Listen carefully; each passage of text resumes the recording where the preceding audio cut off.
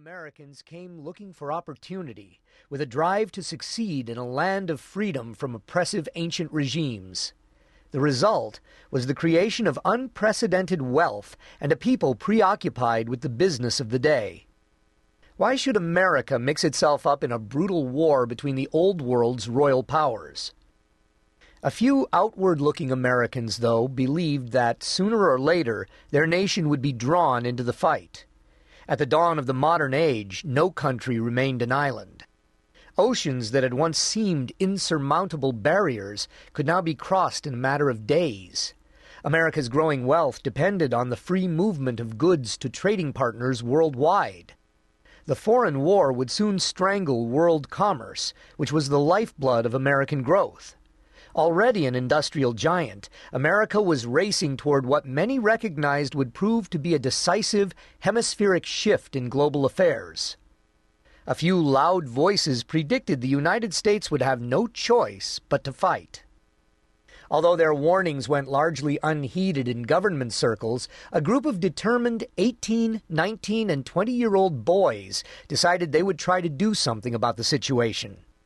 Mostly college students from Yale University, they were the sons of America's early 20th century aristocracy, one a Rockefeller, one whose father headed the Union Pacific Railroad empire, another J.P. Morgan's partner. Others traced their roots to the Mayflower. Several counted friends and relatives among presidents and statesmen, and some were famed collegiate athletes. All were fabulously wealthy. Leading members of the group included Bob Lovett, Truby Davison, Di Gates, Croc Ingalls, Kenny McLeish, and Al Sturtevant. Despite their youth, they had grown up in a time when their elite position brought with it special responsibilities that may seem distant to us today. They were schooled in heroism, made ready as schoolboys for leadership and sacrifice, even before their nation called upon them. Fascinated by the new sport of motorized flight and dimly aware of its growing military importance, they decided to create their own flying militia. In total, 28 young men would pioneer military aviation on their own initiative and with their families' immense private resources, forming the first Yale unit, what began as a college aero club, becoming the originating squadron of the U.S. Naval Air Reserve.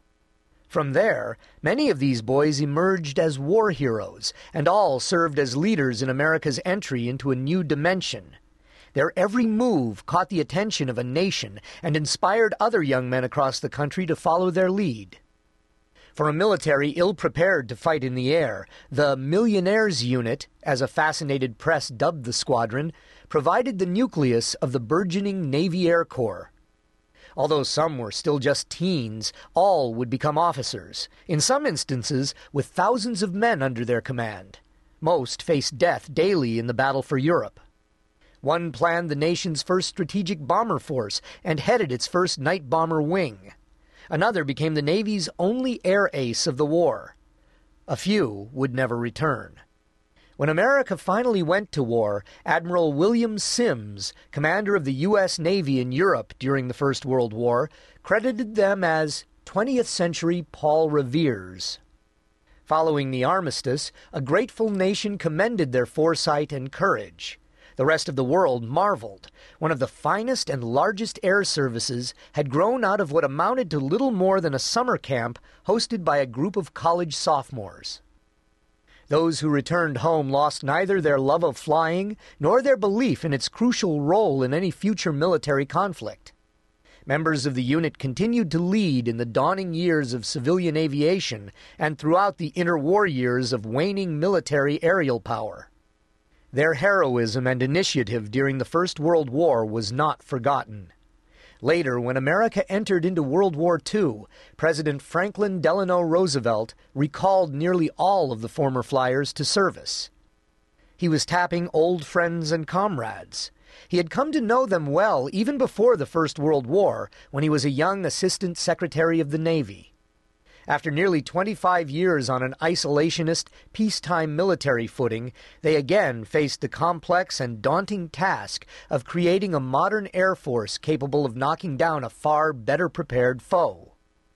Their numbers during the Second World War included the undersecretaries who ran the Army and Navy Air Corps and the military commanders of the Pacific Air Transport, the vital Pearl Harbor Naval Air Station, carrier groups, and numerous other crucial aviation facilities.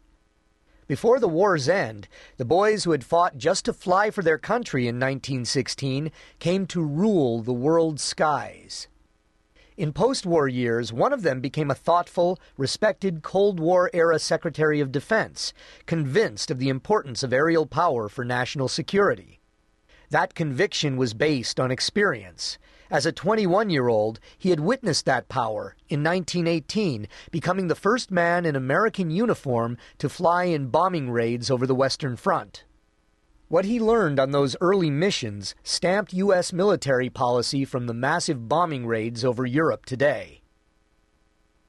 In war and out, the men of the 1st Yale Unit carried forward the life of service, personal sacrifice, and leadership for which they had been groomed. That life did not result by accident. Today, relatively few young Americans from comparable backgrounds would consider military service, or self-sacrificing service of any kind, as an obligation that comes with the privileges that define their lives. That marks a major change in the nature of America's elite and its national leadership. In their day, the members of the 1st Yale Unit were prepared to make the greatest sacrifice and were envied for their opportunity to serve and lead the way into battle. Those privileged to lead emerged from an increasingly deep-rooted national establishment composed of church, private preparatory schools and colleges, clubs, business and family networks, mountain and seaside vacation resorts, and country estates. At one level, it was extremely undemocratic. Its doors were closed to women, except as wives and mothers, and it fenced out nearly all Jews, Catholics, and recent immigrants, as well as all Asian, Native, and African Americans. Unlike the old world aristocracies, within those sweeping restrictions, lack of blue-blooded family heritage did not necessarily block an otherwise exceptional young man's rise within that system, nor did a plutocratic father's name assure an unremarkable son's success. Absence of wealth, however, was an absolute barrier. Membership in the elite was not for the faint of heart in any case. It demanded conformity to unwritten rules. Much of a young man's education was devoted to learning those rules. Their enforcement could be violent, and physically and emotionally bullying. As he made his way, many eyes kept close watch over his progress. And the upper-crust world in which he moved was so self-enclosed at times as to become inbred. Marriages were not arranged, but they nonetheless possessed a royal element of the conjoining of bloodlines for the purposes of doing business, often in the form of heirs and heiresses. Families were quite clear about the choices that a young son or daughter should make. For those living amid the imported ancient trappings of aristocratic Europe, especially England, which surrounded the emerging ruling class, for truly the interlocking WASP families and fortunes that came to the fore in the last years of the 19th century and the first years of the 20th century formed the American ruling class, one forged steel democratic principle governed all those who expected to take their share in that class's leadership privilege. They had to give of themselves. They had to be ready to sacrifice for their country and to deliver their expertise and money when called upon to serve America in time of war and, if needed, to ante up their lives and, far more painful, those of their own children when duty required. Before self-betterment came self-sacrifice. In their rigorously classical prep school studies, all had read Thucydides' history of the Peloponnesian War. Thucydides wrote that Pericles told the Athenian assembly during his funeral oration that the greatest courage in war is shown by those men who act with the most to lose, who would feel the change most if trouble befell them. These Abrahams of the New World did not hesitate to sacrifice their own Isaacs for what they believed was their divinely sanctioned mission to lead their growing nation. This amalgam of selective institutions and a close-knit world of privileged families that inculcated in their sons a sense of sacrificial mission crafted an increasingly stable leadership coterie that could sustain